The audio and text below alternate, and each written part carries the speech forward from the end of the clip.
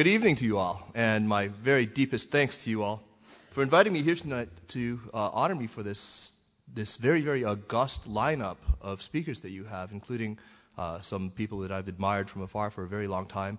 Susan Shirk, the author of a book, one of my favorite China books, China, a Fragile Superpower, will be here next month, I understand, and I'm tempted to stick around in Lincoln just to see that. The people here in Lincoln that I've met since I've arrived have demonstrated to me very amply the pride that they feel in their city is very well deserved. And I think they have a very clear sense of who they are. It also really encourages me to see a series like this being put together. It encourages me that I'm not alone in believing. I see that all of you who've come here tonight probably share the belief that I have, that the bilateral relationship between China and the United States is and will continue to be the most important that we will face in the rest of our lives. It's going to be full of opportunities. It's also going to be certainly full of challenges, many of which will be very difficult, I think, to overcome. I'd like to speak tonight about something that's been weighing very heavily on my mind, but something which we don't often think about in the context of the strict bilateral relationship, and that is the impact of the Internet on Sino-American relations. We hear an awful lot about the Internet in China. When you speak of the Internet in China, what most Americans probably come up with first to mind is the word censorship. The Great Firewall of China, as Beijing's elaborate system of Internet censorship has been dubbed, often makes the news. After all, and that's not surprising. It should not be surprising that that should make the news. Americans, myself included, of course, cherish freedom of speech. We cherish our freedom of expression. It's very much a central fiber of our political culture, and that the press should report on this is no surprise either, because media people really are in the front lines. They're in the trenches when it comes to freedom of speech issues. So it shouldn't surprise any of us that they should be concerned about it. But besides censorship, we also regularly read about the Chinese Internet as some sort of breeding ground for strident Chinese nationalists.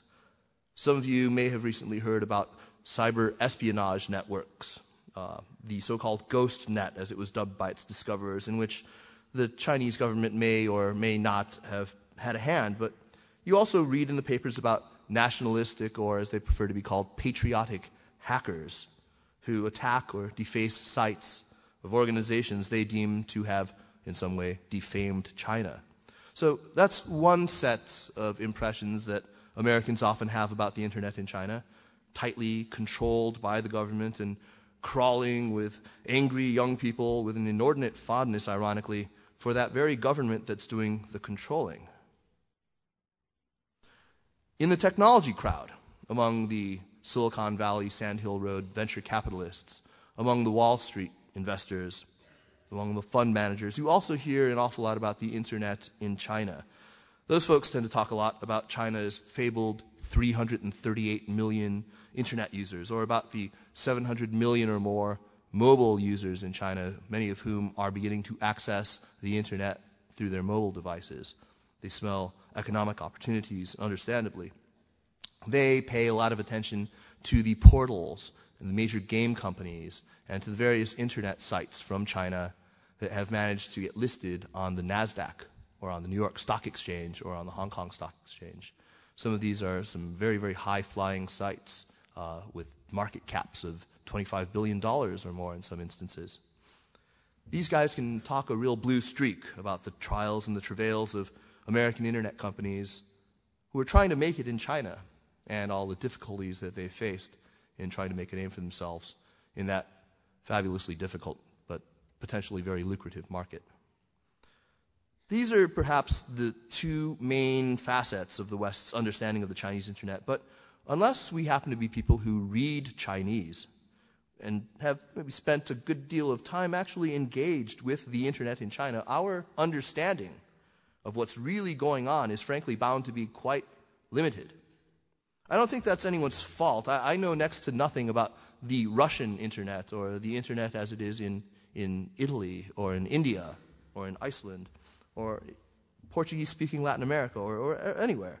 But when it comes to our important bilateral relationships, the one where the internet plays perhaps the most conspicuous role is in our relationship with China. Separating Chinese and Americans, separating Chinese and all Anglophone Westerners, there is a yawning, still widening chasm, and one that continues to widen with the increasingly frequent and, I fear, ever more vicious encounters that we're having with one another online. Our mutual misunderstandings, as expressed as individual citizens online, is contributing, I'm afraid, to a dangerous, precipitous decline in relations at a people-to-people level. Not necessarily yet at a bilateral government-to-government level, but at a people-to-people level. And this is happening at a time when public opinion is more important in shaping policy than it ever has been before, not only here in the West, where it's always been an important part of policy shaping, but also in China. In China, it's how this divergent and fractured internet culture is driving this decline that I'm speaking of that I'd really like to focus my remarks on this evening. I suppose I should start with an overview of the internet in China, something that probably not a lot of you are overly familiar with. Is it really that different from the internet that we have here? At first blush, it's fair to say that there's an awful lot of behavioral overlap, especially when you look at younger American or other Anglophone internet users. Chinese may use instant messaging more than their American counterparts do. They may use email considerably less than their Anglophone counterparts do. They tend perhaps to congregate more on BBSs or bulletin board systems, internet forum and the like, which are regarded as rather passé among many Americans. But in other respects, well, the Chinese have their social networks. We have our social networks. The Chinese have their internet video sites, their blogs, their micro-blog sites like Twitter, which has been so very much in the news of late. And of course, they have their online games just as we have our online games. So none of us are perhaps too far away in our understanding of the Chinese internet. There's a lot of common ground. Of course, China, like the United States, has its own universe of oddball characters who enjoy fortunately ephemeral celebrity or notoriety. They have an ever-growing lexicon of internet slang that often finds its way into common parlance, and of course it has its memes, these discrete cultural units that for a while, for a week, for a month, capture the zeitgeist in China, and which occasionally draw the amused attention of the Western media. Sometimes the way that a meme will spread through the Chinese internet with particular virulence, it'll go viral very, very quickly, may say something about Chinese society or about the Chinese polity. But, generally, as silly as some of them are, I think we can just sort of disregard them as harmless elements of an intriguing Chinese internet culture. In some of the talks that I've given earlier today and last night, I've been able to talk through some of these very amusing memes that have developed on the Chinese internet scene. Over the last decade, the internet has really pushed aside most other media in China to become the real crucible of contemporary Chinese popular culture. It's now the place where new music is popularized. It's where new language is born. It's where many of the writers, the poets, all the men of letters who matter, it's where they're cutting their teeth on the internet today. It was once commonplace, and I still think it's in some parts true, to talk about the Chinese internet as being more entertainment superhighway than information superhighway. And as I say, it does remain true, and I have used that turn of phrase on many an occasion. From not long after its introduction into China in the late 1990s, it has really offered the most bang for the buck in terms of entertainment. It's the best value in entertainment out there. Internet access in China is affordable, and even if you don't have PC or internet connection at home, in China you are never far from an internet cafe where you can use a PC for 30 or 40 cents an hour. The internet, moreover, has always offered content that's frankly a fair sight better than the fare that's available on state-run television. You have your games and you have your movies and from all over the world. China, with its notoriously lax intellectual property controls, is a place where on the internet you can watch the latest movies and watch the latest television shows from the world over pretty much as soon as they're available anywhere. It's practically irresistible, and it's no wonder to me that for young Chinese people, the internet is the sine qua non of all sort of entertainment destinations. But thinking of the internet strictly in terms of entertainment, of greasy kid stuff, draws our attention away from its more serious side, and it's really this more serious side that I want to focus on this evening. That is, its role as the de facto public sphere of Chinese life, where surprisingly critical viewpoints are increasingly being heard. The internet in China takes on a lot more political and social significance because prior to the boom in the internet, China simply never had anything approximating a social sphere, a public sphere. There was, in other words, no lasting place, whether physical or virtual, whether ad hoc or institutional, where Chinese citizens could go to air their points of view, to exchange ideas in public, to sound off and be heard. There's an English word that people use nowadays in place of internet user. That's the word netizen. It's admittedly not the most elegant of neologisms. I'll grant I think it's reviled probably properly by most of the people who use it, by many language purists, but the Chinese word for it, wangmin, translates perfectly into netizen. And I think there's a good reason why the word is in such wide use in China. It really captures this implicit sense of citizenship with all its political implications. In the word as used in both English and Chinese, the sense among Chinese internet users of belonging to a polity, belonging to a political community that has become one of the more salient features of Chinese internet culture. Popular media outside of China have tended to focus in coverage of the Chinese internets on the issue of censorship. And again, I want to emphasize that that should not be at all surprising to us, nor do I think that this emphasis is necessarily misplaced, because after all, they are the frontline practitioners of the very freedoms that they hold so dear. This emphasis in reporting, though, has reinforced an impression that China's internet culture has languished under the heavy hand of a censorious regime, and this perception really blinkers us to some of the complexities of the Chinese web. It's gotten to the point where, as one academic has pointed out, the Great Firewall of China has become a kind of Iron Curtain 2.0. It's really a symbolic dividing line between a free West and an autocratic East. This gentleman's name is Lockman Cui, and I believe he's at the University of Pennsylvania. I think it's a terrific coinage. In the minds of many Westerners, though, China and its notorious internet controls have become inseparable. You think of China and you think of its fettered internet. Well, the Chinese internet is censored. Make no bones about that. And that fact should not be either dismissed lightly or ignored. Numerous popular internet services remain blocked in China today. At this moment, that includes Facebook, Twitter, YouTube, Flickr, and many, many blogs. The Great Firewall makes necessary bothersome and often very slow routing around through proxy servers or VPNs. The older ones among you can ask your children what those are. And with domestic Chinese websites required to maintain vigilance against pornographic or politically sensitive content. Whether we agree with them or not, Chinese authorities have their reasons for wanting to control content on the internet. They boil down to the belief that unfettered access to information leads invariably to social instability, the great boogeyman of the Chinese political landscape.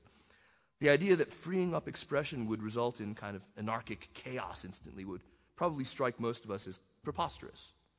But it's an argument that makes implicit sense to many Chinese elites.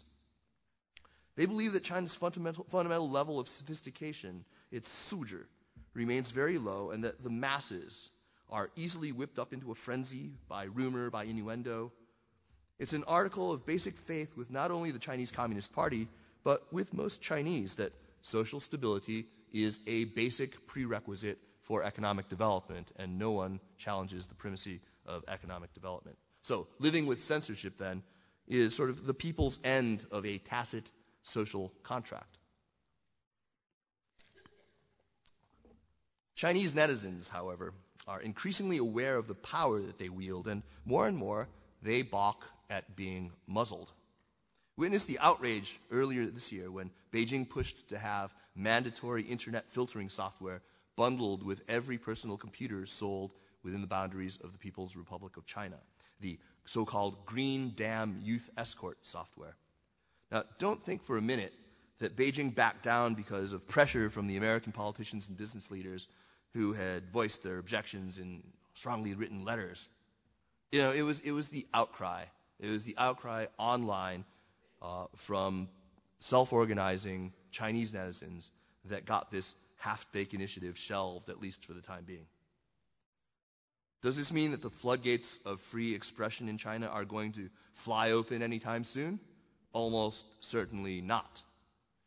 When in 1789 James Madison penned the Bill of Rights, the first 10 amendments to the U.S. Constitution enshrining freedom of speech and the press in the American political culture, and when it was ratified 2 years later, information crossed land at only the speed of a galloping horse, crossed water at only the clip of a sailing ship. There was, in other words, not all that much pressure behind the proverbial floodgates, and when they opened them up in the late 18th century, not much more came fluttering out than some pamphlets, and even those contained some truly radical, world-changing ideas, dangerous, if not deadly, to the status quo. I'm thinking, of course, about Thomas Paine and common sense. From the perspective of the Chinese leadership, surely you can see that opening the floodgates now means something different in an era of near instantaneous communication, near universal literacy, a time where a quarter of the population is now online, a time when half the population carries with it, in its pocket or in its purse, a device that's capable of transmitting text, pictures, even video around the world instantaneously. There is a lot more pressure built up behind those floodgates. As I've noted, many, if not most, elites in China buy this notion that opening those floodgates would plunge the country into chaos. These include many perfectly intelligent and otherwise liberal-minded people. I should add that I actually have come to kind of believe there's the possibility of such anarchy were the floodgates to be too quickly flung open. And I've come to believe that, a measured opening of the gates may be a more wise approach. But lay aside for now our suspicions that these kinds of fears have been drummed into heads of Chinese, or maybe even drummed into my own head, by a self-interested party that's determined to hold power. And that suspicion may be entirely plausible, but a truth that we cannot ignore is that half of the Chinese people alive today have distinct living memories of such periods of chaos. I'm thinking, of course, of the Great Proletarian Cultural Revolution of 1966 to 1976, and I think, in the eyes of some, even the chaos of 20 years ago in Tiananmen Square, which China very nearly careened back in 1989. In spite of censorship, China's internet as the public sphere continues to grow in importance. It's important to realize that there is a lot of criticism of the party happening on the internet today. We should not believe that it is so closed off to any criticism of the government that no longer happens. It seems that right now that every month there's another high-profile instance of leaders bowing to the will of this newly empowered netizenry. Sometimes people power on the web seems to be a real force for justice. In November of last year, for instance, there was a customs official who was dismissed from office and punished after he attempted to molest an 11-year-old girl in a restaurant in Shenzhen. It happened that his mischief was caught on camera by a security camera, and somebody very much on the ball took that security camera footage, uploaded it to a site called Youku.com, and it was seen by literally millions of people who quickly identified the offending official and had him give him his comeuppance. Earlier this year, when a young masseuse in Sichuan province, a woman named Deng Yujiao, was accused of murder for stabbing to death an official and wounding another man who had allegedly made unwanted sexual advances on her, popular online outcry in her defense was so vociferous that she was let go. There was little doubt that this popular outcry was precisely what was behind the court's decision to suspend her sentence. We might read this as sort of, all good things, right? China's internet users flexing their political muscle, as they've been doing as far back as 2003, when they helped to really dismantle the onerous internal passport system, the hukou system of internal controls that prevented rural workers from easily migrating to the cities. Lots of good has probably been done, but this bottom-up transmission mechanism, the growing ability of internet public opinion to have an impact on policy, it both encourages me, as it has in the examples I've just given, but it also really profoundly worries me. It encourages me because, while it's obviously no substitute for institutional participatory channels, and while it remains largely reactive and ad hoc, it does look to be leading toward a more deliberative system. Officialdom in China, from its pinnacle of power in Zhongnanhai in Beijing, down to the lowliest party functionaries in the counties and in the villages, now share a deferential respect, if not a flat-out fear, of public opinion, the measure of which is based almost exclusively on online sentiment. But it worries me for the following reasons. One aspect of its darker side involves the extra-legal online activities taken up by netizens, from the patriotic hackers who leap unbidden to the defense of China's evidently easily bruised online honor, to China's now infamous human flesh search engines, the sinister-sounding name for China's particular brand of online vigilantism. Human flesh search engines, to explain, are situations in which netizens are mobilize themselves to identify and publicly attack and humiliate putative wrongdoers. These guys have at times gone way too far, fingering innocent people or flagrantly trampling on basic privacy rights of people. But I'm especially worried about how popular online opinion may impact the most important bilateral relationship of this century. And this takes me back to our main topic tonight. Today, Chinese aren't just talking to one another online. They're interacting with the rest of the world. And particularly with that other dominant segment of the global netizenry, people in what I call the Anglophone internet, the English-speaking internet. In the 8 months or so since Barack Obama took office, Sino-American relations have been on pretty solid footing. Prior to the election, Beijing had made no secret whatsoever of its apprehension over a possible Obama victory. But after November, we saw one of those rare, nearly friction-free transitions, without the need for the initial China bashing and then the backpedaling and the wink-wink, nudge-nudge that we've gotten so accustomed to. Secretary of State Hillary Rodham Clinton, normally quite outspoken, and House Speaker Nancy Pelosi, who is and has been for the last 20 years probably the most outspoken dragon slayer, anti-China person, were conspicuously quiet when it came to human rights issues on their respective trips to China. The president himself sounded all the right notes in his kickoff address at the Strategic and Economic Dialogue in Washington, talking about the centrality of the bilateral relationship and its importance in the coming century. And Beijing, for its part, has been focusing on common ground as we tackle our shared financial crisis. It's offered praise after a fashion even for Obama for his balanced and measured response in July to the ethnic violence that shook Urumqi. Sure, we've had a couple of little tiffs on trade, most recently this latest thing, the 35% tariff on auto and light truck tires. But in fact, nothing has really roiled the waters seriously since 2001, since April, when the EP-3 spy plane collided with a Chinese fighter in early April of 2001. A few months later, September 11th happened, and suddenly, both Beijing and Washington had reason to sweep potential problems in the bilateral relationship right under the rug. China was an important ally in the U.S.'s global war on terror. But beneath this relatively calm surface, I would submit that people-to-people relations have deteriorated very, very badly in recent years.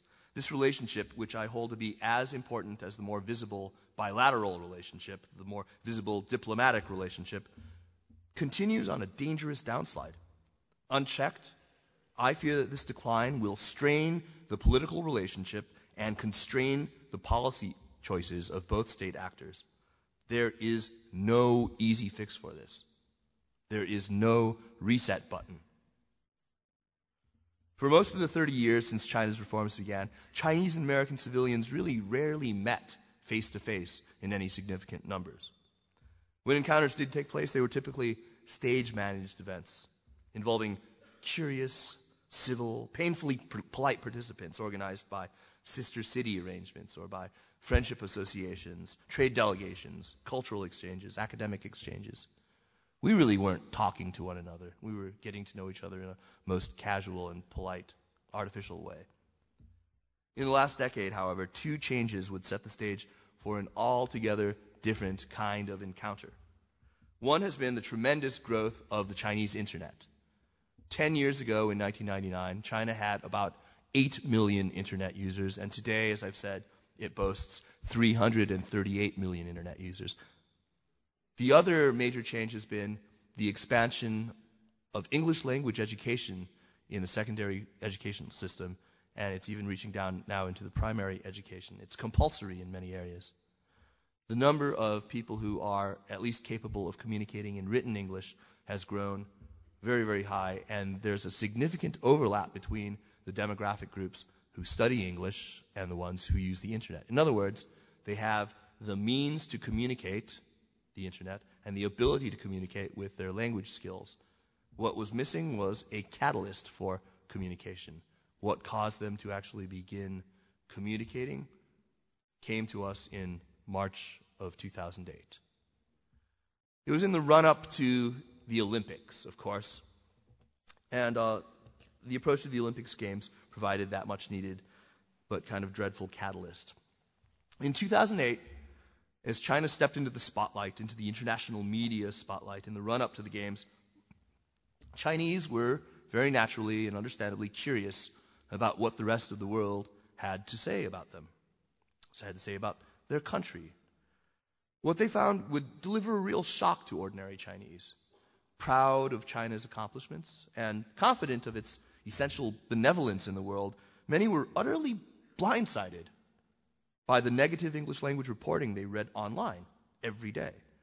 Triumphs that were familiar to Chinese, the fact that hundreds of millions of Chinese had risen out of poverty, that the economy had grown by 10% annually for nearly 3 continuous decades, that China's showcase cities had become forests of modern skyscrapers with state-of-the-art infrastructure, vibrant cultural scenes. None of this was apparently deemed newsworthy enough by journalists who many Chinese felt were fixated on human rights violations, fixated on Beijing's cozy relations with regimes that Washington finds abhorrent, and by the fundamental threat that China's rise seemed to pose to the American livelihood, to jobs. Americans, for their part, were surprised to find such a high level of support for a regime that so many of them believed to be repressive, corrupt, and downright totalitarian. Indignant citizens joined battle online. When rioting broke out in Tibet in March of 2008, and as controversy dogged the Olympic torch as it made its way from Athens to Beijing, Chinese and Americans went at it as a brutal slugfest in the comments sections of news stories, of blog posts, of YouTube videos even. What had been low-intensity skirmishes fought by a politically minded few escalated into a bruising, frenzied, people-to-people brawl that continues to this day. They fight over a long, long litany of issues. Tibet, Taiwan, Tiananmen, trade, internet censorship, religious freedom, Myanmar, Darfur, Xinjiang. We could keep going. Sanctions on Iran, on carbon emissions, much, much, much more. The first real people-to-people encounter brought this all in. The first real people-to-people encounter between the world's reigning and rising superpowers did not bode at all well. Many Chinese come away from these encounters more certain than ever that America, its government, its media, even its people, simply have it in for China. They're fearful of its rising power. They're stuck fast in a Cold War mentality that insists on identifying an enemy. Here in America and in other parts of the developed world, Chinese living in diaspora have told me time and again of an impulse to close ranks, to circle the wagons, to defend China, however critical they may be of their native country's many failings, against what they perceive to be unfair attacks by Americans. Americans, meanwhile, see confirmation that Chinese, even those who've been in many ways westernized, are nonetheless locked into a dogmatically nationalistic worldview, the result of perhaps brainwashing by a state-run media and by a party leadership that has deliberately fanned the flames of jingoism. So you scratch the skin of even the most outwardly westernized and cosmopolitan Chinese person, and beneath you find an unreconstructed nationalist. It seemed to many Americans that out there in the land behind that fabled Great Firewall, one could imagine China was just teeming, swarming with Fenqing, the infamous angry youth, who in the Western press have been talked about so much, been the object of so much fixation. So the problem is each side seems very well prepared to believe the very worst about the other. You see the irony here, right?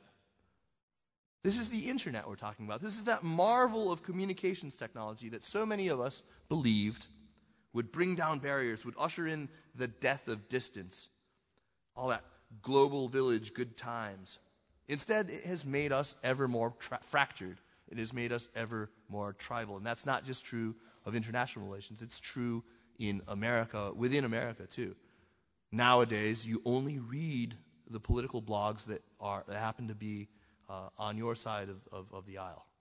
Nowadays, we are ever more tribal. We do not talk to each other cross-partisan, and we certainly do not talk to each other very well across political boundaries. Anyone who's spent time online knows that political discourse, polite political discourse, is a very, very rare thing indeed. Even when the topic at hand isn't particularly politically charged, there's still a woefully low signal-to-noise ratio. It's terrible out there. It's no surprise, then, that a discourse so freighted with emotionally intense issues like China's and the United States should draw its share of extremists from both sides. Listen only to those shouting the loudest on each side, and one could very easily conclude that this is a war between red guards and rednecks. Yet, even when we strip away the most strident voices on both sides, the chasm that separates Chinese and Americans just doesn't narrow appreciably, at least not from where I sit. As people, we now really stand nose to virtual nose, but we are not anywhere close to seeing eye to eye. This is the danger. Why does this matter? Why does any of this matter? As long as the bilateral relationship's healthy, should it matter that we don't get along? It does matter. It's no longer just in the Western democracies where popular sentiment percolates up to policy. The internet, remember, has assumed the de facto status of the public sphere, and officialdom pays very close attention to shifts in public opinion as manifested online. On some issues, Beijing is already coming under tremendous popular pressure to take a harder line with the United States. It's forced to craft responses to, for instance, the Obama administration's recent imposition of tariffs on car and light truck tires that make it look like Beijing's not just bending over and taking it. Let's not forget that the best-selling book for the first half of this year was the multi-author Unhappy China, which, though to be sure it had its fair share of detractors among Chinese netizens, rode to popularity largely on a surge of anti-Americanism. To get a clear idea of what might be in store for us, I ask you to think back 10 years.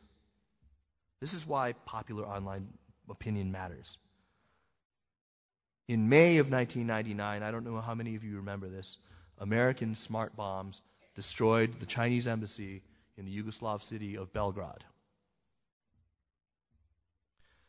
It was something I'm personally never going to forget because that event basically ended my association with the band that I had co-founded a decade earlier, Tang Dynasty. Back then, China had only about 8 million internet users, and already the Chinese web was boiling over with indignant rage, teeming with all sorts of conspiracy theorists, and of course, with patriotic hackers. Imagine for a moment what would have happened had there been 338 million as there are 10 years later.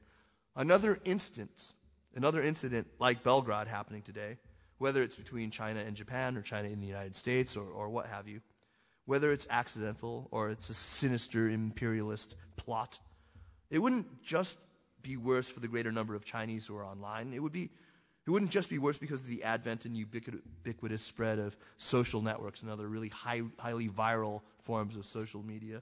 It wouldn't be just worse because of the advent of internet video. It would be far worse because on both sides of the Pacific, there are internet users ready to think the worst and spoiling for a fight. The next time something like this happens, or another similar international incident involving the U.S., Japan, anyone else, Beijing is going to have a hell of a time trying to rein in popular nationalistic fury. Bet on it.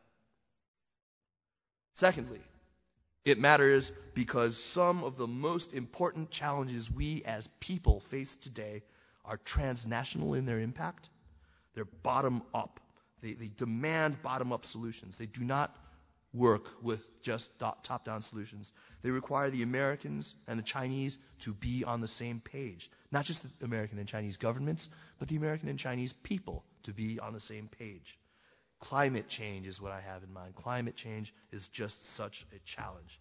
I think many of us took some encouragement from the UN summit recently that Ban Ki-moon called, where both President Barack Obama and Chinese President Hu Jintao addressed the UN, and Hu received plaudits in many quarters for his apparent commitment to aggressive, though non-specific targets in lowering carbon intensity. But none of this is going to mean a thing without popular buy-in. Environmental consciousness at an individual level, at individual behavioral change, these are essential if we hope to avert disaster, especially for people of the two countries now contributing most to the problem.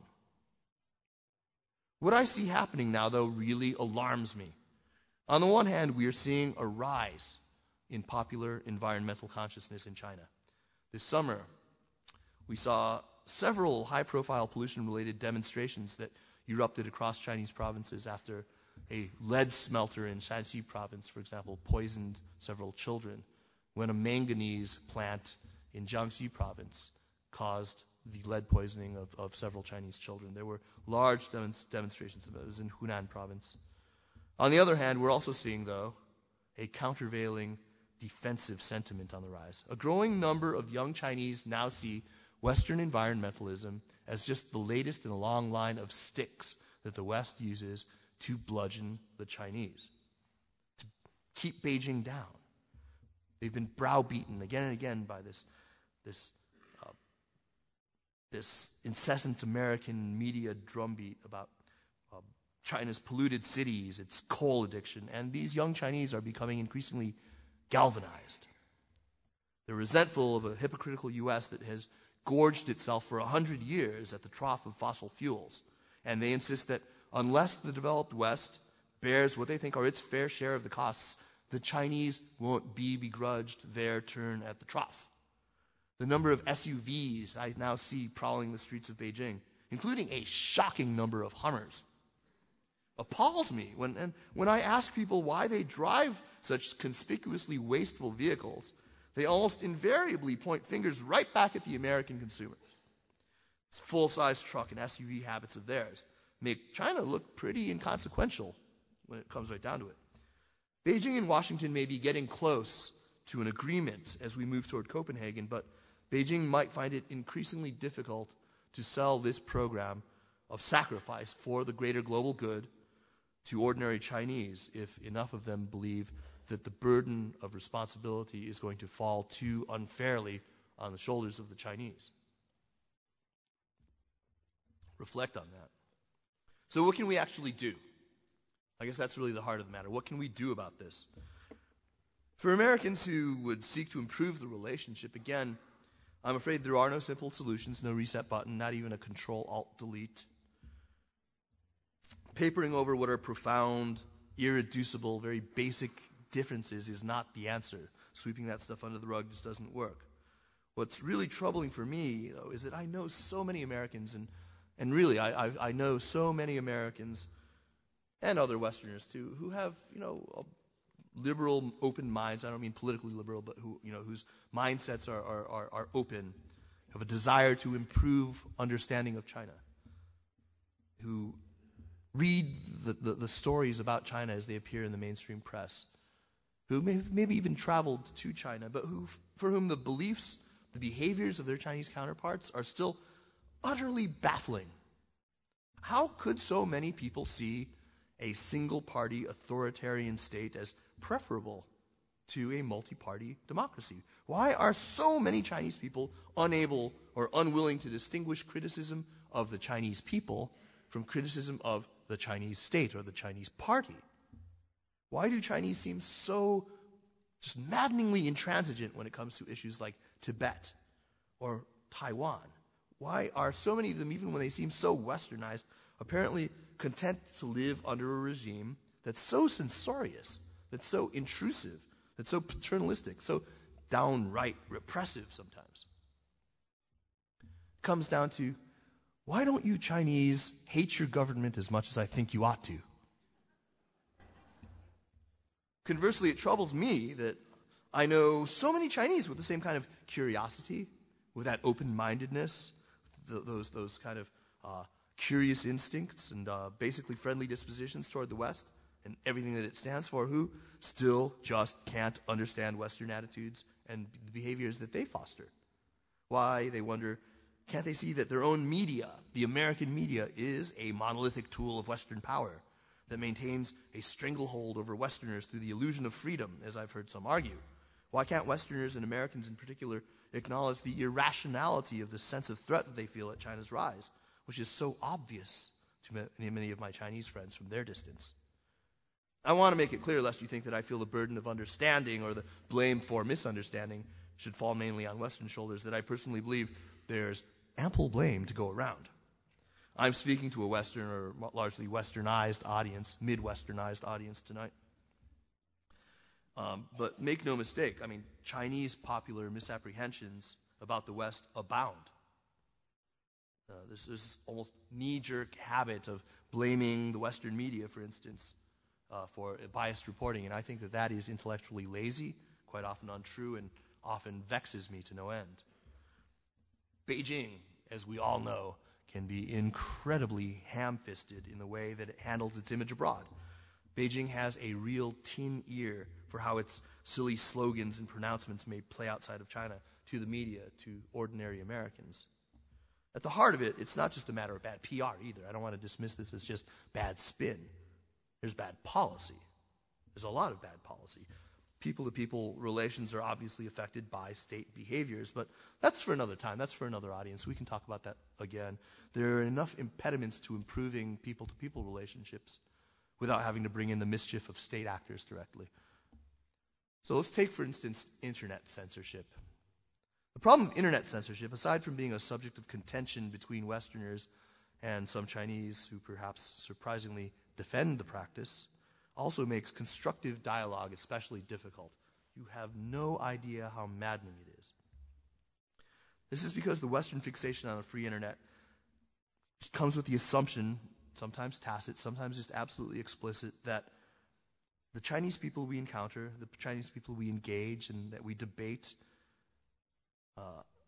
are somehow intellectually hobbled by dint of the fact that they live in an information-controlled environment.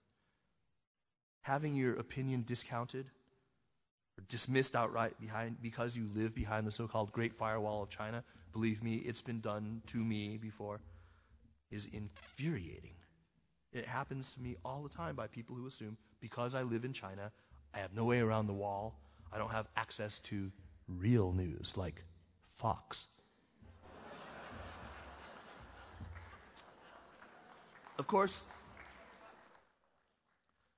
most Chinese wouldn't see it that way, right? Many see the Western take on a given issue, let's say Myanmar or Darfur or Xinjiang or Tiananmen, take your pick, as only the Western narrative, right? And one which they assert took shape also in an information-controlled environment.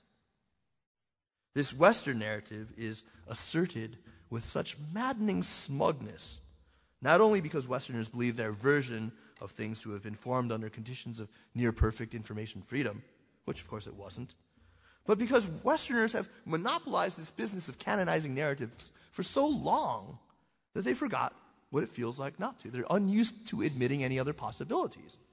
So, step one, if we're talking to people in China on the internet, don't condescend. Don't act like just because they're behind the Great Firewall, they have no idea, they're brainwashed drones and they don't understand anything that's happening. Even if it sounds an awful lot like they're just parroting the party line, probably not a good idea. It doesn't really get you anywhere. It just never advances constructive dialogue. Step two, try and learn what Chinese people actually think when their defenses aren't up. Okay? Try to get an idea of how they feel when they are not under assault and feeling like they need to circle the wagons. You know, the conversations that happen when it's not believed that Whitey is prowling the premises are decidedly different. There's a whole lot more nuance to it. What you read on the web about the angry Chinese youth or all that anti-American invective, it's not representative any more than sort of the hate-filled, race-baiting, jerks who post online are representative of American internet culture. In China, the online conversations take on a very different tone when the foreigner is not party to the conversation. So where do we find this stuff? We don't all read Chinese. Fortunately, there are a growing number of bridge blogs. These are people who, out of the goodness of their hearts and because they're dedicated to the cause, have translated important pieces of writings from China. Blogs, comments left in bulletin board systems, things that, when Chinese people are talking, to give you an idea of what the zeitgeist is, what they're thinking about. And in Q&A, if anyone is interested, I can give you quite a number of sites that I could direct you to where you could find very useful information about what the Chinese are really thinking. Step 3, I think, is to read some relevant history. There's no getting around this. China is a country that is freighted very much. It carries an awful lot of historical baggage. It's maddening to many Americans who I've encountered who find that anytime you want to talk about anything with China, suddenly your Chinese counterpart is giving you a long, dry history lesson. And it happens to all of us. But there's something to that. It really needs to be understood. And to save you all that trouble of having to listen to it again, read a book. Figure out what really went on in the last 150 years between China and the rest. And you'll get a better idea. It's not something that Chinese people can easily shrug off, the burdens of history. There's a lot of patriotic education just rammed down the throats of Chinese young people. And a lot of it is a bunch of guff, constant reminders of China's victimization at the hands of the Japanese and of other aggressive foreign powers. But that doesn't lighten the load. It doesn't make history any less relevant to the Chinese. And you really need to understand it if you want to advance the dialogue. What a pain. What a pain in the butt, though, to have to walk through all that history every time. So do yourself a favor, read a book. Reading the news doesn't really get it. The news is not a good venue to convey all that nuance. Reading a news story in isolation never gives you the whole backstory, unfortunately. You have to read an awful lot, so read a book. If you really want to read a book, I would suggest maybe reading the one that I'm writing right now. This is exactly what I'm writing about. It's my part toward addressing what I've come to see as this very dire problem, and I'm doing what I can to make my voice heard. Why me? Why me? For no other reason than I'm someone who feels a real stake in this first. Somebody who is basically bicultural. I suppose that's arguable, but I feel basically bicultural. What do I mean by that? What I feel toward both China and America goes beyond empathy. It goes beyond empathy. It goes to identification. So that when the United States does something good and noble, I feel that stirring pride. I feel the same thing when China does something good and noble. For example, I was around in the Bay Area after the Loma Prieta earthquake of 1989, when San Franciscans pulled together in just enormous civic pride, and they rebuilt their city. And it wasn't looting. Everyone was just, it was something to see. Last year in May, when I saw my friends pile into their Jeeps with extra blankets and sleeping bags and head to Wenchuan, where the earthquake in Sichuan had killed 100,000 people, I felt this enormous welling up of Chinese pride. When I read about Abu Ghraib, when I read about Guantanamo, I feel deep shame as an American. When I read about all sorts of unspeakable human rights violations that have occurred under Beijing's auspices, I feel the same sort of deep national shame. So I guess I qualify. I guess maybe the truest test is that when I'm traveling in Europe and I see a group of American tourists and I see a group of Chinese tourists, I'm equally ashamed.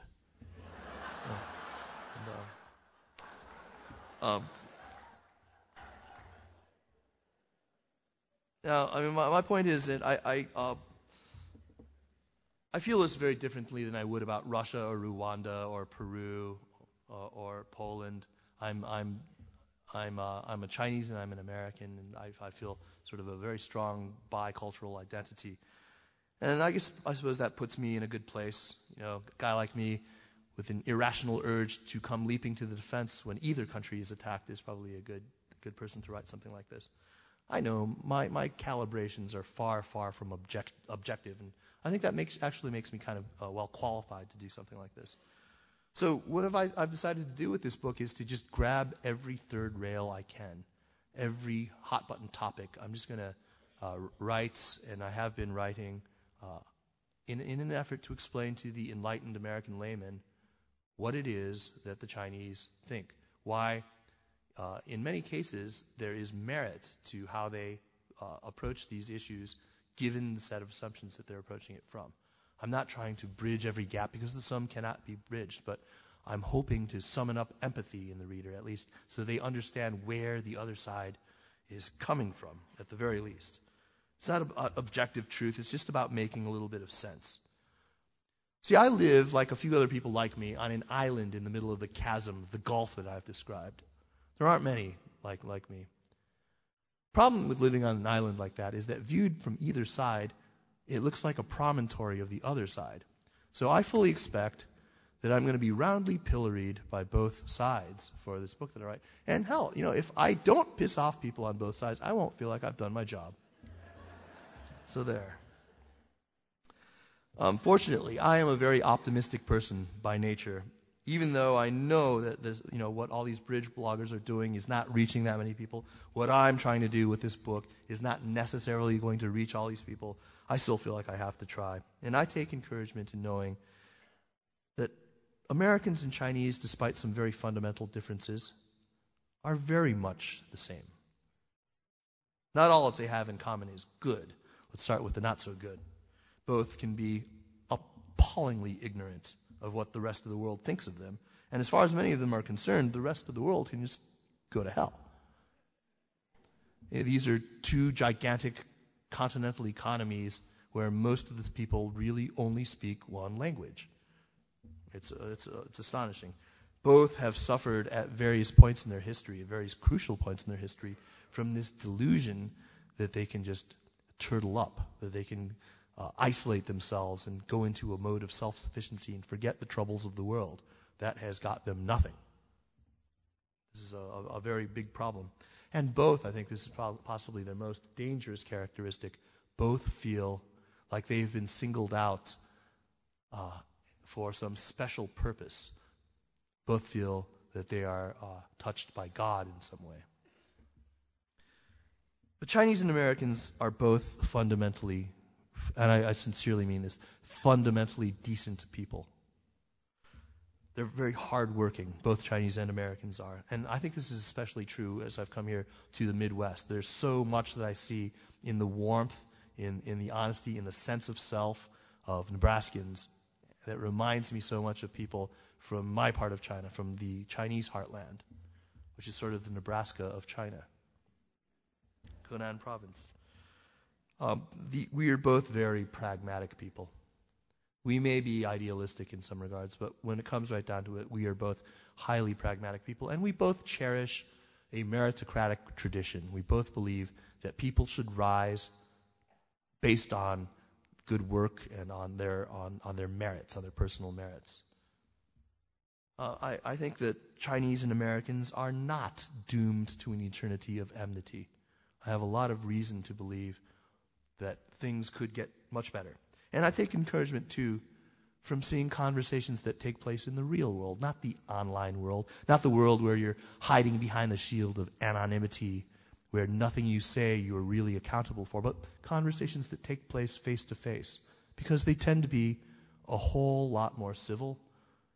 They tend to be a whole lot more polite. And, we find ways to agree, even if it's to agree to disagree. Thankfully, that remains the rule. And like it or not, in closing, the world that we live in is going to be, for a lack of a better word, a bipolar world. The next 3 or 4 decades, we are going to be living in a bipolar world. It's my sincere hope that this world does not suffer from bipolar disorder. Thank you very much.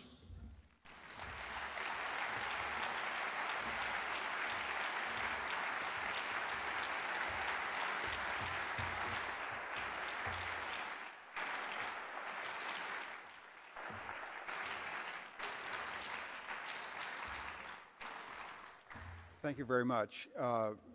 If you have questions, write them on the cards and get them to the ushers, and we will deal with as many as we can in the time that we have left.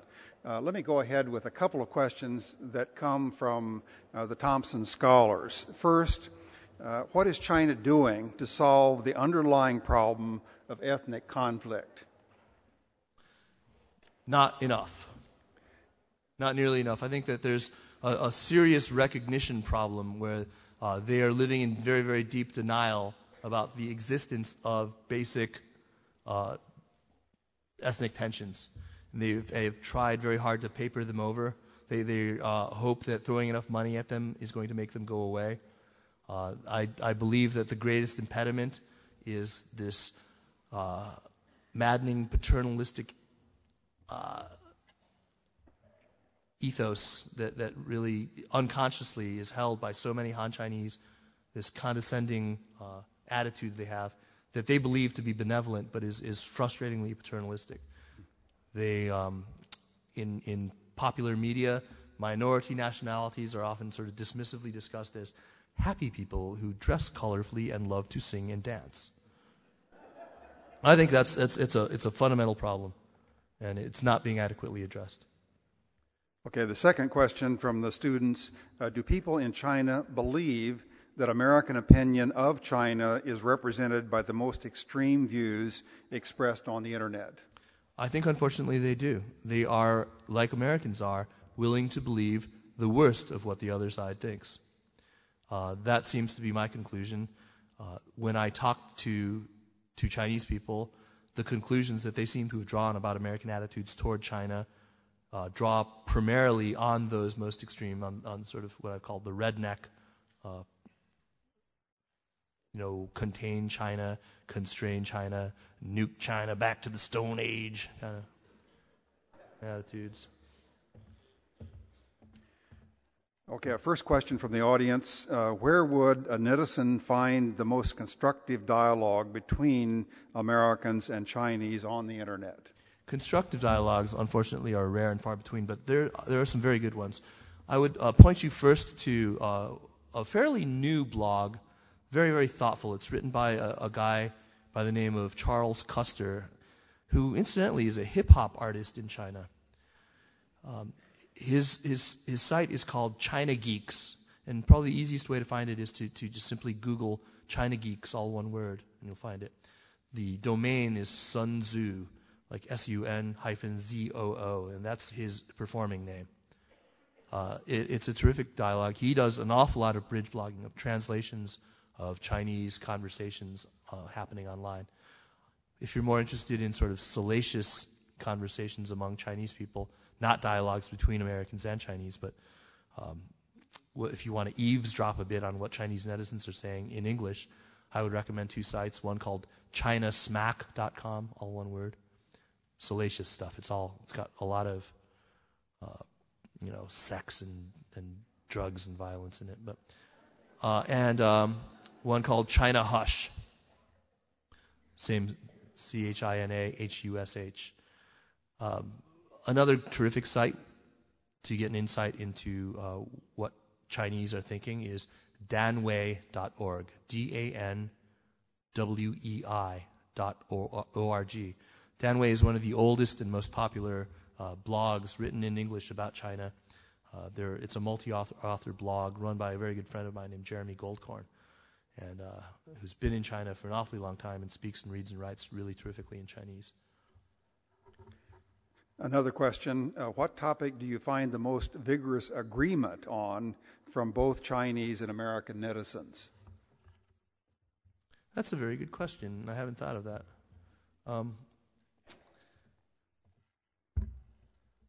Agreement. I think everyone hates the French. No, no. That's honestly not true. That's honestly not true. It's honestly quite rare to find people in agreement. I mean, I guess I've been so fixated right now on the kinds of struggles that I've generally ignored areas where I've been able to tweeze out agreement. I mean, I suppose they agree that the internet is fun, but that's about it. Yeah. Until your book is finished, what history of China would you recommend? Oh, that's a very good question. I really like, for a very good survey of China from the Ming Dynasty in decline, that is, from about 1600 all the way through through almost today, I would read Jonathan Spence's The Search for Modern China. That's probably the best single volume that would address these issues in a very intelligent and relatively balanced way. I really like that book. Does China have the same generational divide in IT that the United States does? And if so, what does that mean for traditional Chinese regard for age and wisdom? The divide is possibly worse, because at least people over, say, 50 or 60 in the United States are at least able to type in their native language. They're able to enter text. And that's not the case with people in their 60s in China. There is no way for them, not having learned the Romanization system, which is the common way that young Chinese people enter text. They're kept. I mean, the digital divide by age is markedly more pronounced in China, I would say. I don't know whether that's really affected. I don't know if there's a causal link between the digital divide and the lamentable falling away of sort of the filial pious instincts that used to be, I think, so common to young Chinese people. I'm starting to see a lot of young people who see devotion to the aged as an archaism, as something that they no longer feel bound to hold up, whereas I see that as the most precious tradition in Chinese culture that really needs to be held on to. I really sincerely hope that the internet isn't contributing to that. Very good question. What role do Hong Kong and Taiwanese netizens play? That's interesting. Often you'll find points of very strong agreement between the Taiwanese and the mainlanders, or between Hong Kong and the mainlanders, especially when a third party is involved. Taiwan, for example, along with China, is irredentist about its claims on Tibet. Taiwan, along with China, tends to be very, very upset about Japanese incursions, about, for example, Japanese occupation of a chain of islands called the Senkaku Islands by the Japanese, or the Diaoyudao Islands, that both the Chinese, to include the Taiwan Chinese and mainland Chinese, and the Japanese claim. There are strong areas of agreement. On the other hand, if you were to look just at the kinds of arguments they have over political systems, over whether the Taiwan political system could work in China, whether Hong Kong's LegCo could be expanded to parts of southern China where there's cultural similarity, ferocious arguments over that. Very good question. And that's a book that could be written right there. Will China help the United States in dealing with Iran? That's a really tough one right now. It's very hard to say. I think that on principle, China thinks that sanctions are going to radicalize Iran right now, that pushing them into a corner and leaving them no out will not. I think their opposition isn't out of any unswerving love for Ahmadinejad. It's probably because they pragmatically do not believe that sanctions will work. And let's face it, show me an instance where sanctions anywhere have worked. I think I've heard Chinese diplomats say that, show me a regime that has been brought down because of sanctions, or where our primary goal has been achieved because of the impositions of economic sanctions. If you can show me such an instance, I will entertain the idea of agreeing on sanctions. Okay, a couple more questions. Is there an equivalent to Sean Hannity and other Fox-like drummers in Chinese popular culture? Unfortunately, yes.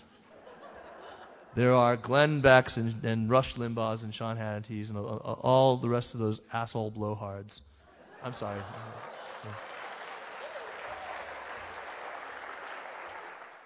And they spew the same sort of uninformed, ignorant nonsense. And it's a very sad thing. But you can quickly, tune them out, fortunately, and none of them have really kind of drawn a really strong populistic following, fortunately. Talk radio, fortunately, if you're driving long distance in China and you listen to talk radio, you're more apt to hear people trading stock tips than talking about, the evil imperialist Yankee plot. Okay, and the final question, what would you advise President Obama to know about China as he prepares to visit? I actually wrote a white paper for the Obama campaign and delivered it to, and he actually used a couple of lines out of it. So not having that in front of me, I can sort of talk to a few things. I think he's actually done a terrific job. I think he's done a very, very, very good job. And I have every confidence that when he comes to China in November, he will continue to show the same sorts of pragmatic statesmanship that are his stock in trade. What he probably should know coming here is that China is very, very much willing to play ball. There is no threat that China is going to disrupt the system by refusing to show up at the auction of treasury notes. There is no nuclear option being weighed. I'm convinced that there's an awful lot of back channel chatter already happening. When I look at this tire tiff, I'm absolutely convinced that China's very, very measured response to this, by taking, rather than taking action by actually slapping tariffs on autos or on chickens, they kick the can down the road by giving it to the WTO, which means it won't be looked at for months. It was a non-response to this, which means, I mean, maybe I'm a little too politically attuned or whatever, but I suspect that there was some quid pro quo, and we don't know what that is yet necessarily. But my instinct would be to say that will mean he'll give something when he comes in November. He will do something like they will jointly announce targets for Copenhagen that are quite acceptable for Hu Jintao, and Obama will openly endorse them. It'll be something like that. So I would suggest that if they haven't already worked out the quid pro quo over Obama's tire thing, that they focus that on climate change issues and use that as a bully pulpit. The two of them standing side by side and announcing something would be very, very good. Please join me in thanking Kaiser Kuo. Thank you.